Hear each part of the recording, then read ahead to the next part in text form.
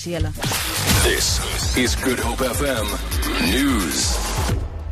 Good morning. Police have used rubber bullets outside hostels housing construction workers of the Medupi electricity station in Limpopo. Striking workers are pelting police and motorists with stones. The workers refused Eskom's offer to return to work, demanding 10,000 rand bonuses for the completion of Unit 6.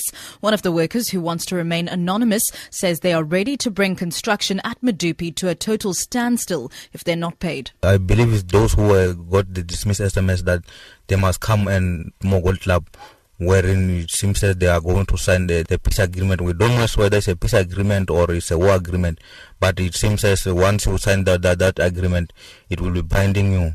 So our members were advising them not to sign anything up until Eskom resolves our issues or up until we go back to work.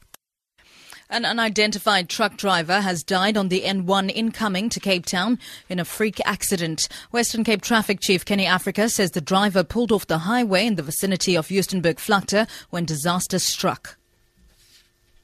A truck driver stopped alongside the road in the yellow zone, got out of his vehicle and was struck by a bypassing vehicle, and another vehicle also struck the same driver of the truck, and the truck driver died in this accident. No, the people stopped after the accident, so it wasn't hit and run.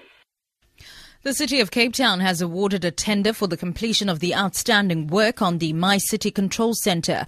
Mayoral Committee Member for Transport, Councillor Brett Herron, says TMT Services and Supplies has been appointed to supply, install, test, commission and maintain the My City Control Centre hardware and software systems. Herron says once operational, the centre will be able to provide the commuters with real-time information about the service. This will help commuters to better plan their journeys.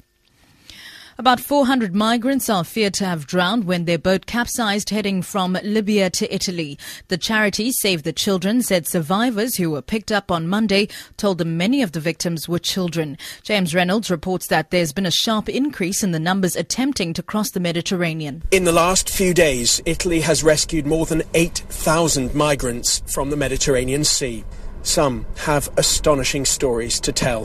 One group of around 150 were picked up when their boat sank after it left Libya. They've told a representative of the charity Save the Children that around 400 more migrants on board the same ship drowned, including many young people and children.